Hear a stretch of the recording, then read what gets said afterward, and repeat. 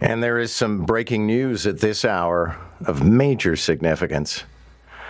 Alexei Navalny, the opposition leader, basically, declared, it's not like he has elected office, but he was imprisoned. He was once poisoned by Vladimir Putin, and he has died. 47 years old. And I realize there are no sobering reminders for Western morons, but the people who still seem to think that Vladimir Putin isn't such a bad guy, and Tucker Carlson, who's still on some sort of a tour of Russia, celebrating how amazing everything is in Russia. Alexei Navalny, just the latest person. We don't know the cause of death, but he shouldn't have been in prison to begin with. Should never have been poisoned to begin with. So Vladimir Putin continues his ongoing record of being able to kill off anybody who opposes him. I always say there's a famous line from Hotel New Hampshire, keep passing by the open windows, because the idea is an open window, somebody might just throw themselves out of it. And in Russia, they get thrown out of them on a regular basis.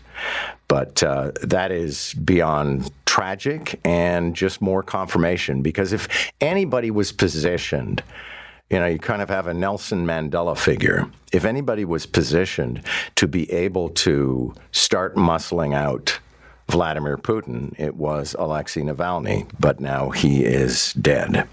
Carmi Levy joins us now to talk tech. Nice to have you, sir. Good to be here, John. Thanks for having me. Okay, so let's start with the idea. I think most of us know almost everything is questionable on social media and the internets, but now we're getting warned by, national security figures. Yeah, the Communications Security Establishment, or CSE, they are the national technical authority for cybersecurity. They provide cybersecurity service, guidance, everything about it to the federal government. They're responsible for protecting the federal government and its technologies from attack. And they are saying that disinformation obviously is a significant and growing problem.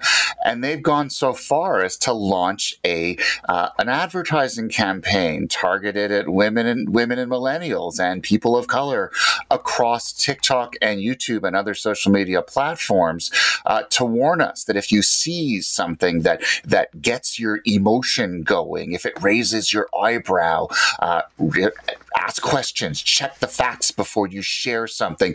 They're trying to teach us how to behave properly online in this new era of disinformation. I have never seen globally any organization like this at a national level advertise to citizens about disinformation. This is truly unprecedented, and Canada now leads the way.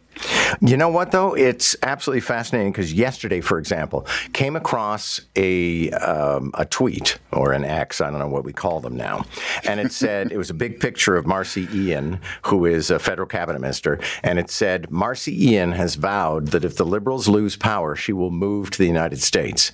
And I thought, nobody would, what Canadian would move to Trump land to get away from Canada because they didn't get reelected to a Liberal government? And so, I asked Marcy Ian if it was true. She said it's not. But there it is. And, the reactions to it, it goes on for hundreds of tweets of people saying, stupid Liberal.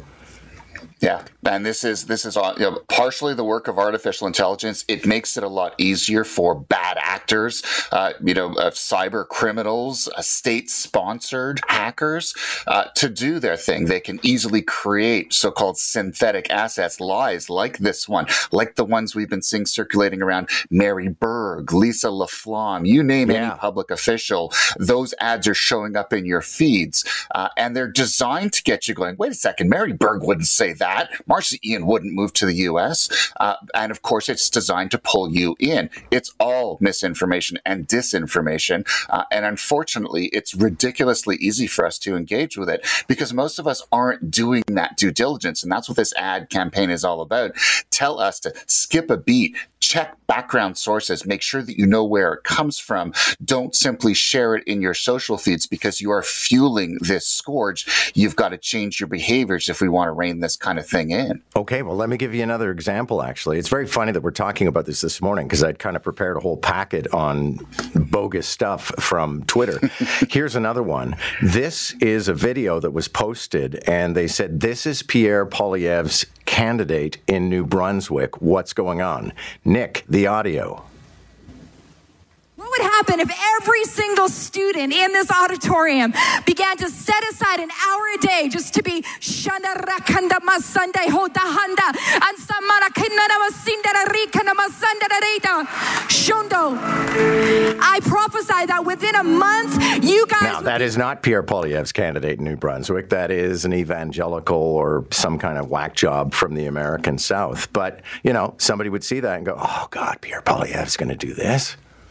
And it's incredibly easy for those malevolent actors to go online, find audio of Pierre Poilievre, and then roll that audio through an audio cloning app, audio generator, and then they can essentially put any word they want into his mouth, create whatever kind of ad they want, and then run it online for basically pennies at a large and global scale. So just because you've heard something, and they can do the same thing with video as well as imagery. Just because you've heard something or you've seen something doesn't mean that it's true. And increasingly, it is now more likely that it is synthetic content. And of course, we will definitely have an election by next year, possibly this year.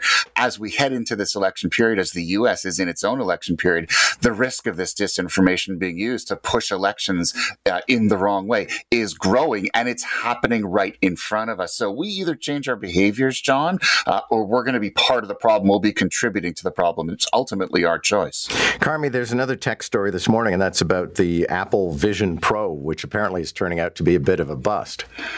Headaches, eye strain, motion sickness, even burst blood vessels in people's eyes and on their faces. They reported about 200,000 before they launched on February 2nd. And now we're coming up on the end of the 2-week return window. So we're starting to see some reports of it. Apple, of course, not confirming it. But the thing weighs, depending on how it's configured, between a pound and a pound and a half on your head. It has different straps.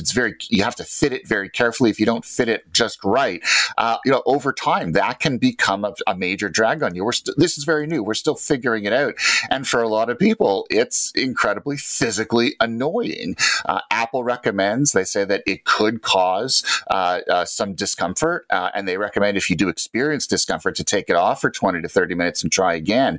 But this is version 1. And I think we kind of had to expect this. It doesn't mean the product is a failure, but it does mean that until this becomes a normal technology for all of us, like smartphones are, it's going to have to go through some tweaking. And for some people, that tweaking is going to be super uncomfortable. You may want to wait for version 2 or version 3. Yeah, all right. Well, I guess I'm glad that I'm turning into a grumpy old man and I don't need all this tech.